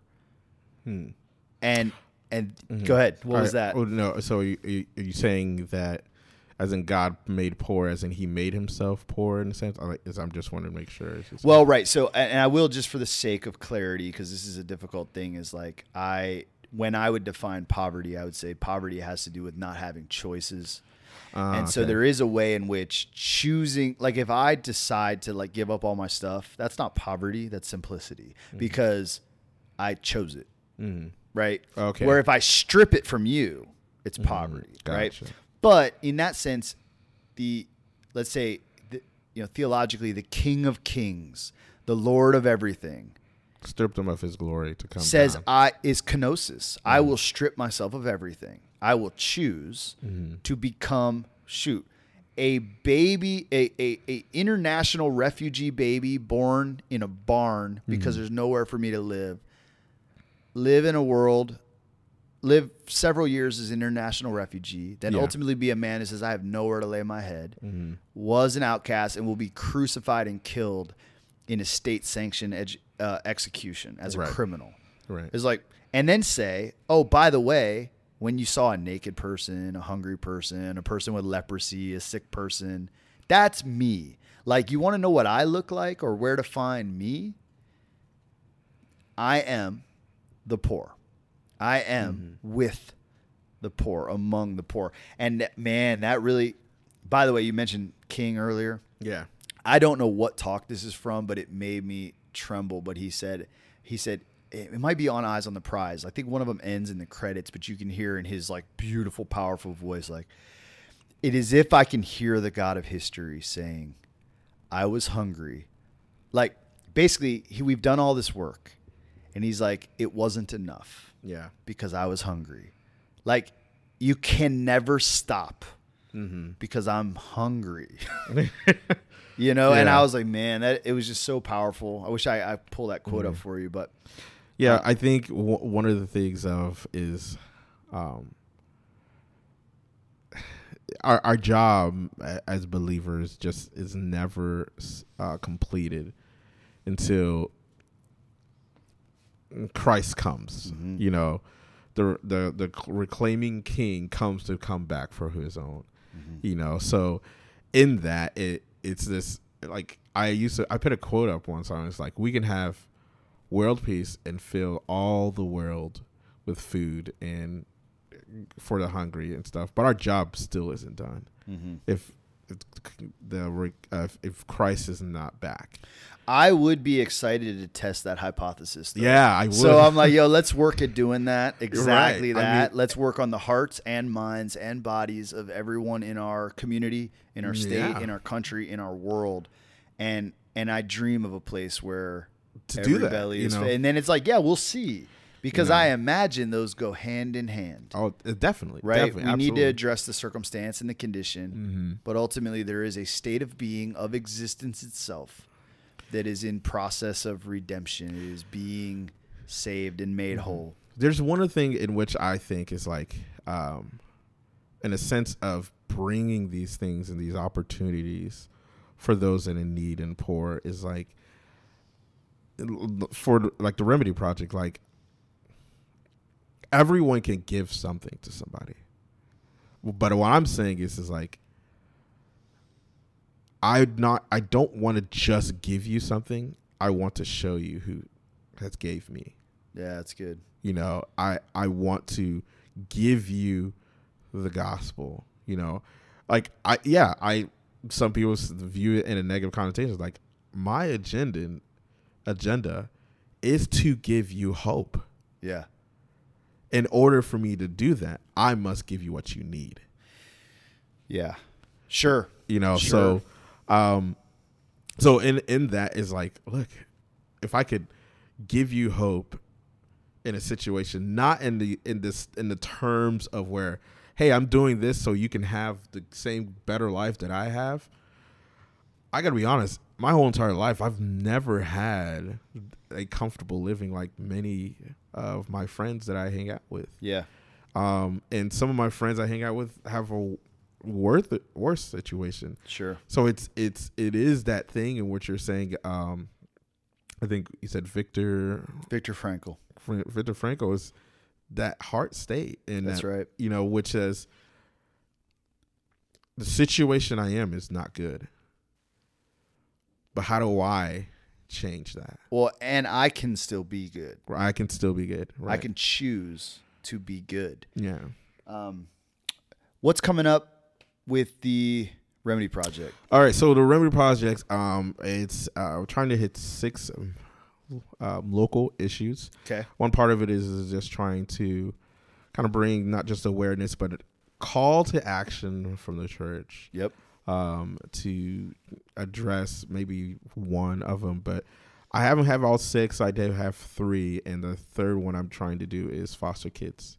What are the other 2? So one was trafficking. trafficking. I did minor trafficking by bridging You did freedom. that. Okay. I've done refugees. Yep. And there is a ministry called Love Is Ministry that's Yeah. in Tampa, which is really cool.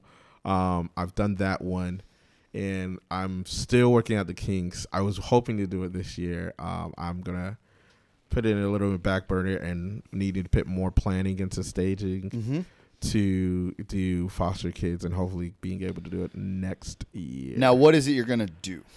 All right, so as much as I'm doing the awareness aspect, what I want to do is maybe have, it's kind of maybe 3 levels. I actually, it's nothing against big churches, but I'm not trying to hit big churches. I figured I can get more churches involved. There's just small local churches. Sure.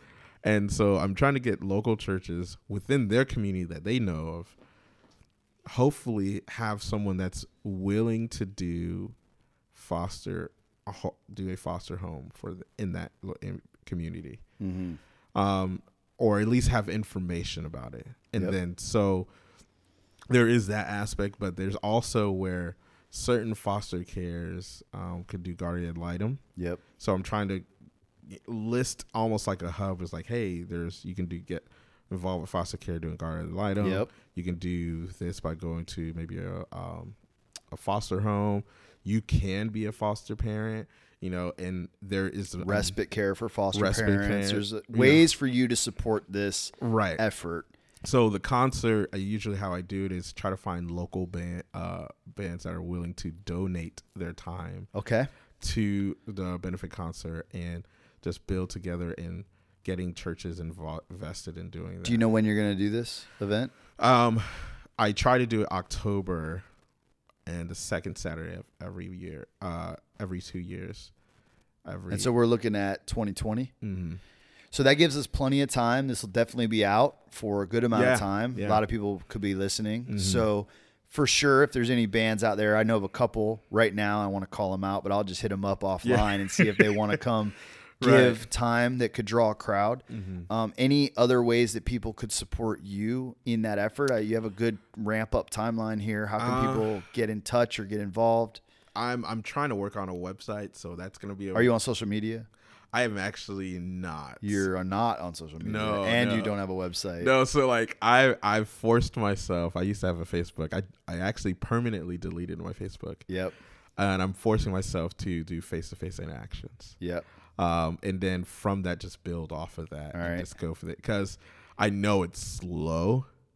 Let's just assume that there's someone that's listening to this that is filled with motivation to join and help you and has the capacity to do that. Oh, are you really going to say there's no way for them to get a hold of you? No. Okay. No. I have a email for the remedy. Perfect. Let me see if I can pull it up, make sure I have the right one. Well, good. So as you're looking that up, I just want to encourage anyone that's listening. This brother's been doing some really good work. I've been really enjoying both this conversation and any conversation we've been able to have when he pops in the shop. We always take a little too long, and because I just leave whatever I'm doing because I'm so excited to talk with his brother. And I just encourage you guys to help him out, get involved. Let's really work to grow the Remedy Project. And honestly, what I love about this is the idea of influencing and activating churches that are, singing songs and gathering and building community and doing a lot of beautiful things, but often need help realizing that they exist for the sake of mission, for helping and giving and working in the world in concrete ways. And this dude is going, I tell you what, I'm going to go pick a concrete way and I'm going to exercise this gift and connect you guys with it. Did you find it? So I'm just gonna give my other email. Okay. Because I couldn't find the other one, but it's Matt Maxter. I don't know why one of my friends came. It's supposed to be like maximum maturity, but it's stupid. So it's mattmaxter@gmail.com. mattmaxture@gmail.com. So TUR Maxter. Yeah.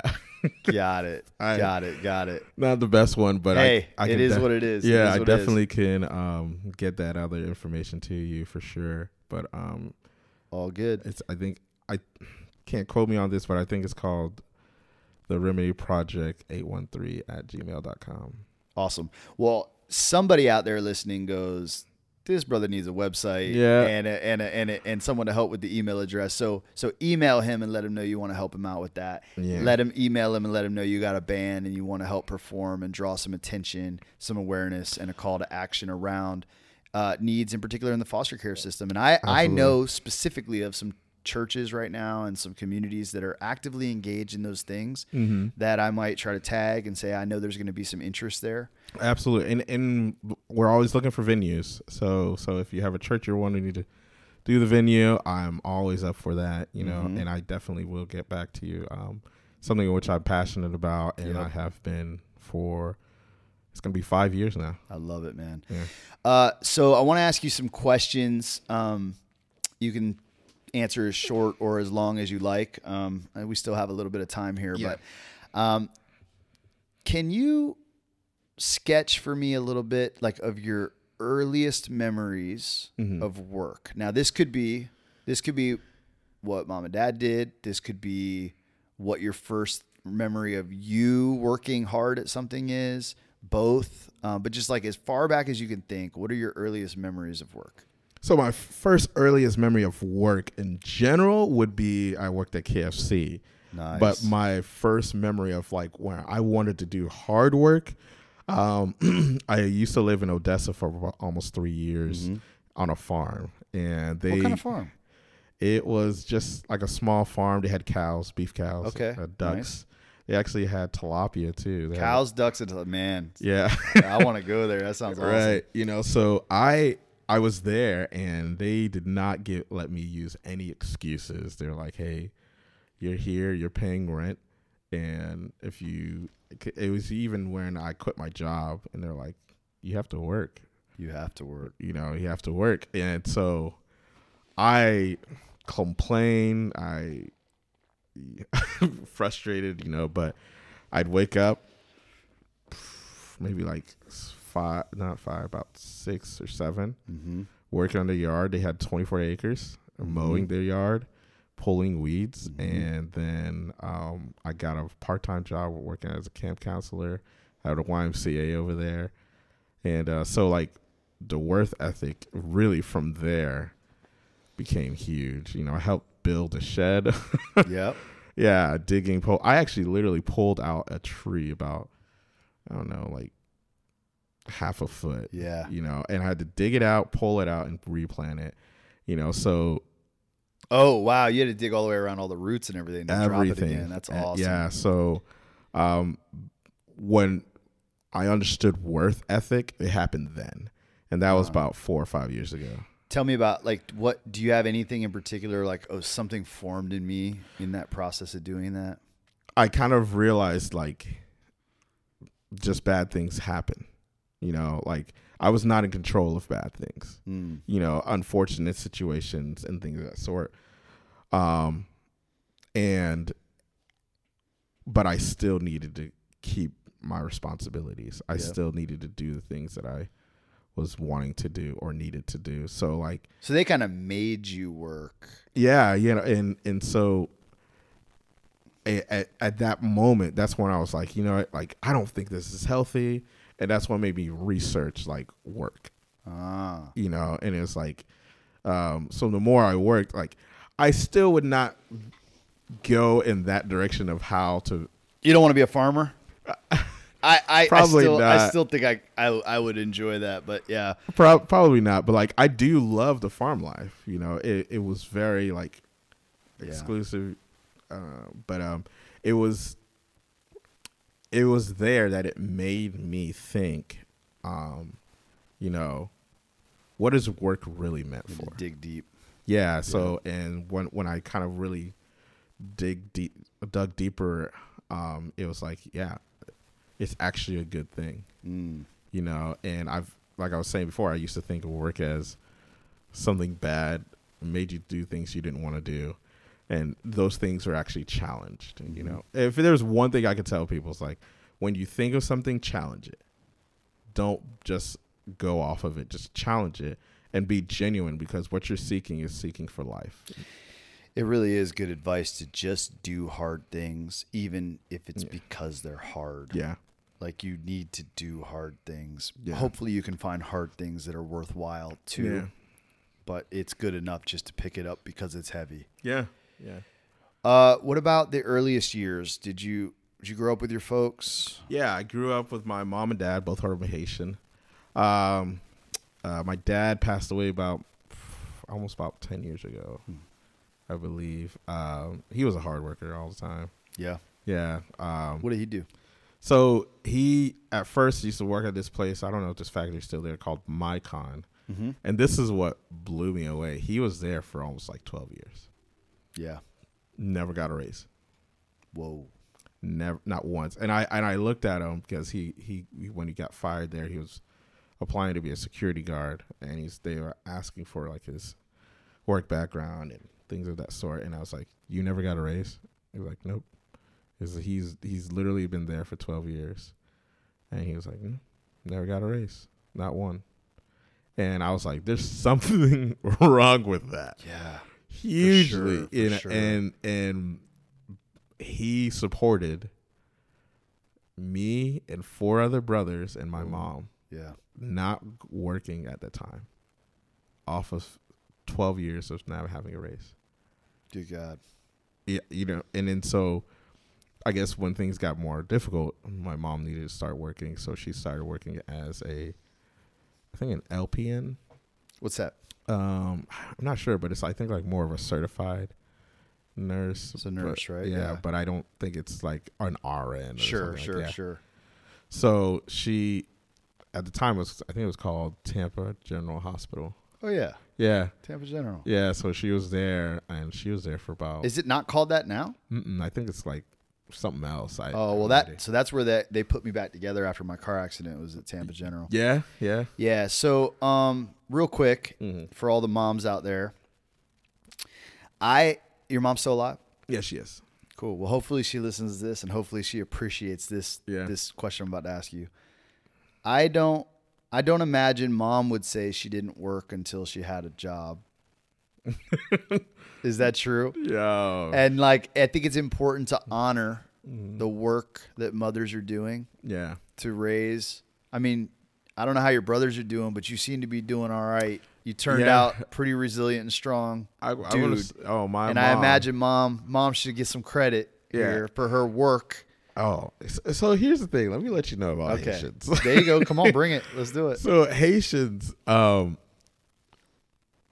usually Haitian parents, the dad's fairly quiet, very stubborn. I got that from my dad for sure, but quiet. He's kind of like the soft-spoken person. But my mom, she was outspoken, very outspoken, but she could hold her own. She had no girls. She had all boys, bigger or stronger than me. You know, I'm actually the second youngest. So, but my mom held her own, you know, so she was, hard to understand because of growing up in a kind of a dual culture, from America and in a Haitian culture, but she sacrifices so much, you know. And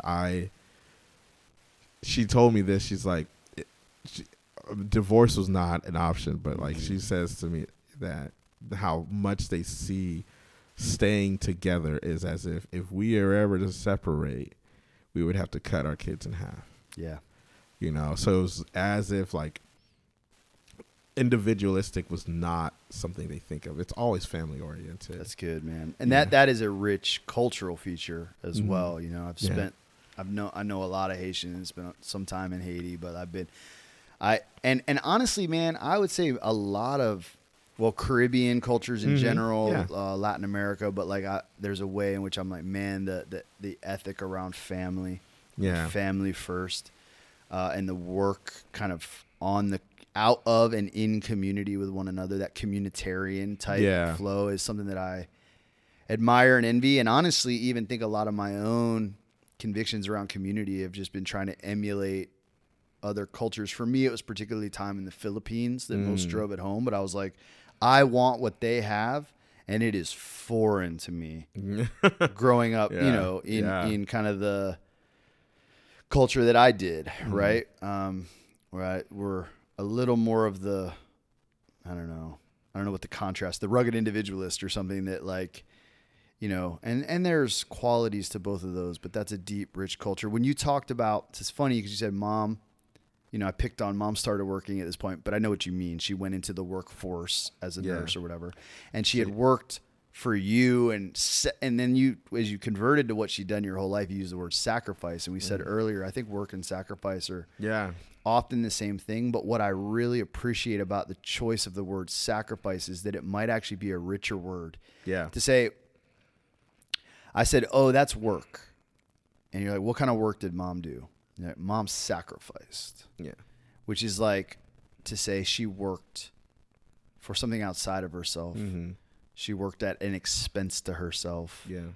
And so thank you, mom. Yeah. Thank you, all the moms that have done your job.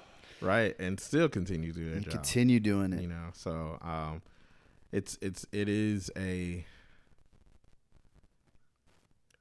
a model that's not appreciated a lot, and I think that's one thing that I've early, more later on in life, I've got to know that my mom and my dad,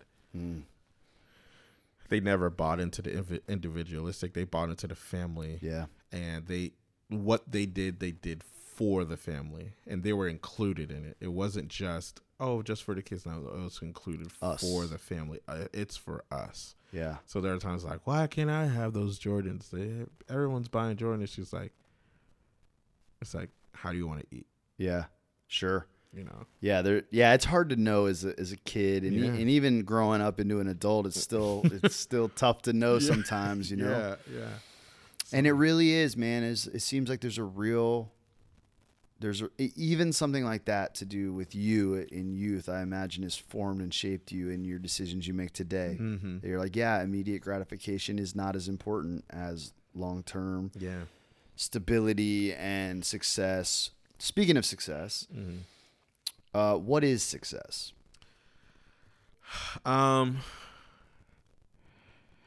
Very, very difficult question in some areas, but I think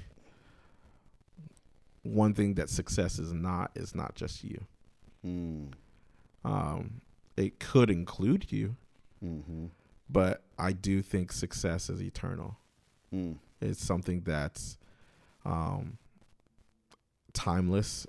Success does include and bring a genuine joy, for sure. That those are more the effects of success, for sure. But that's a hard one. If I make it relative to me, I would say success is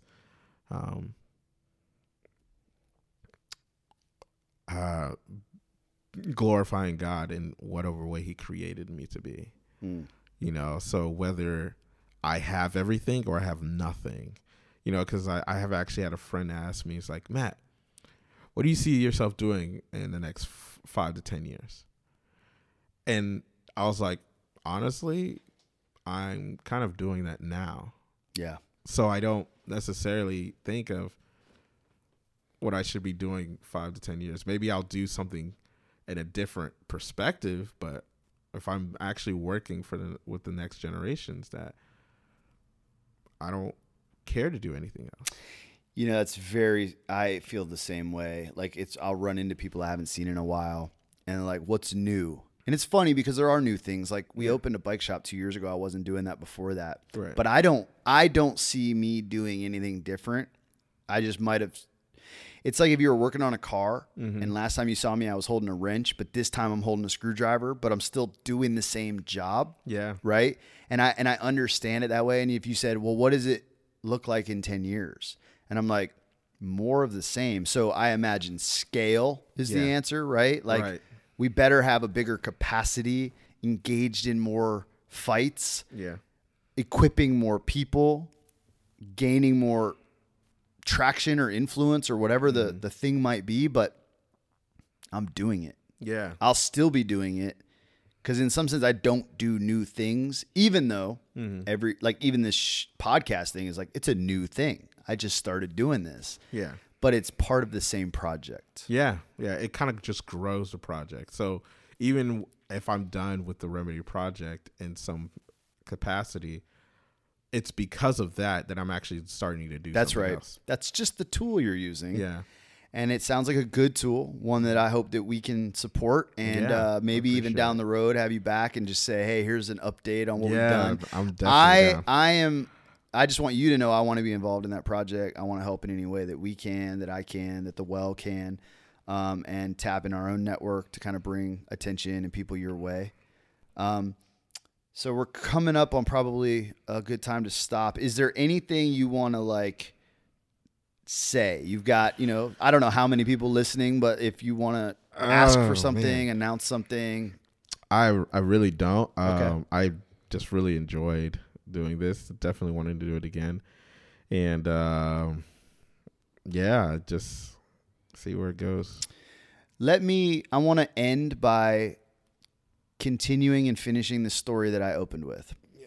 So for those of you that are still listening, Matthew came in and bought a bike for the kids that he was working with. And then he came in and bought another bike. And then he bought another bike. And then one day I called him up and I was like, dude, you're here all the time. And you're getting bikes based on what's on the floor and a small budget. So you don't have a lot of money to work with. And we're just picking what we have available at the time. But you're here so regularly that I want to check in, because if I could plan a little bit better and say, hey, you're going to need 3 bikes. Let me get these bikes ready for you. And then we can maybe settle on a price point, figure out a way to negotiate that. And, he said, man, I love this idea, but like, I'm not the decision maker on the hierarchy here, right? So there's, people above me that maybe don't see this the same way, or they haven't been to the store, or they don't, whatever. And so fast forward a little bit, he tried to say, here's a few rungs up the ladder that you're going to need to talk to, and people that are decision makers and actually budgeting and this and that. So I tried to kind of go that avenue. And then just by, circumstance, I ended up sitting with a board member for the organization who said, hey man, like, I love that this is happening. Let me see if I can help move this conversation along. Mm-hmm. And then just recently met with some other leaders from Eckerd, and we agreed to say, hey, look, we're going to work to provide bikes for kids in the system. We're going to work together. We're going to start trying to make a budget for it, try to get some things around it. And so we're right in the beginning of that process. But we want to kind of work together and partner and grow what each other are doing and help kids that you're working with have transportation so they can get to school, get to jobs, have a healthy way to build community, to build their own physical well-being, the improvement to their own psyche, and even be able to repair those bikes. So we're hoping to figure out ways to teach and work with you guys to do that.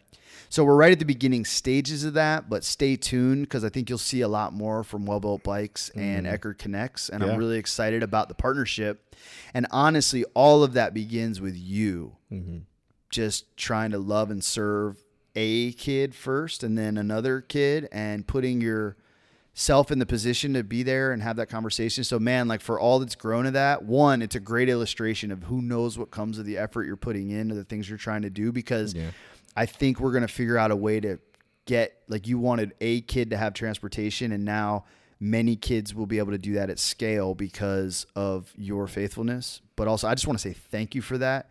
I'm excited about the partnership, and And yeah, down the road, I'm sure those that are staying tuned and listening will hear more about what comes of that. Pay attention to both of our social media channels, because we're definitely going to be sharing the progress we make in this goal to get reliable transportation in the hands of kids and youth that need it, that are part of the different programs that you guys are working with. Yeah. So dude, thank you so much. Thank you for your work. Thank you for sharing your story. Thank you for your time today. Right. And man, just keep it up. Thank you, dude. I'm excited about this project. Awesome. I'm excited about the connection, and I think it's going to be great. Thank you. So do I, man. All right, we'll talk soon. Talk soon.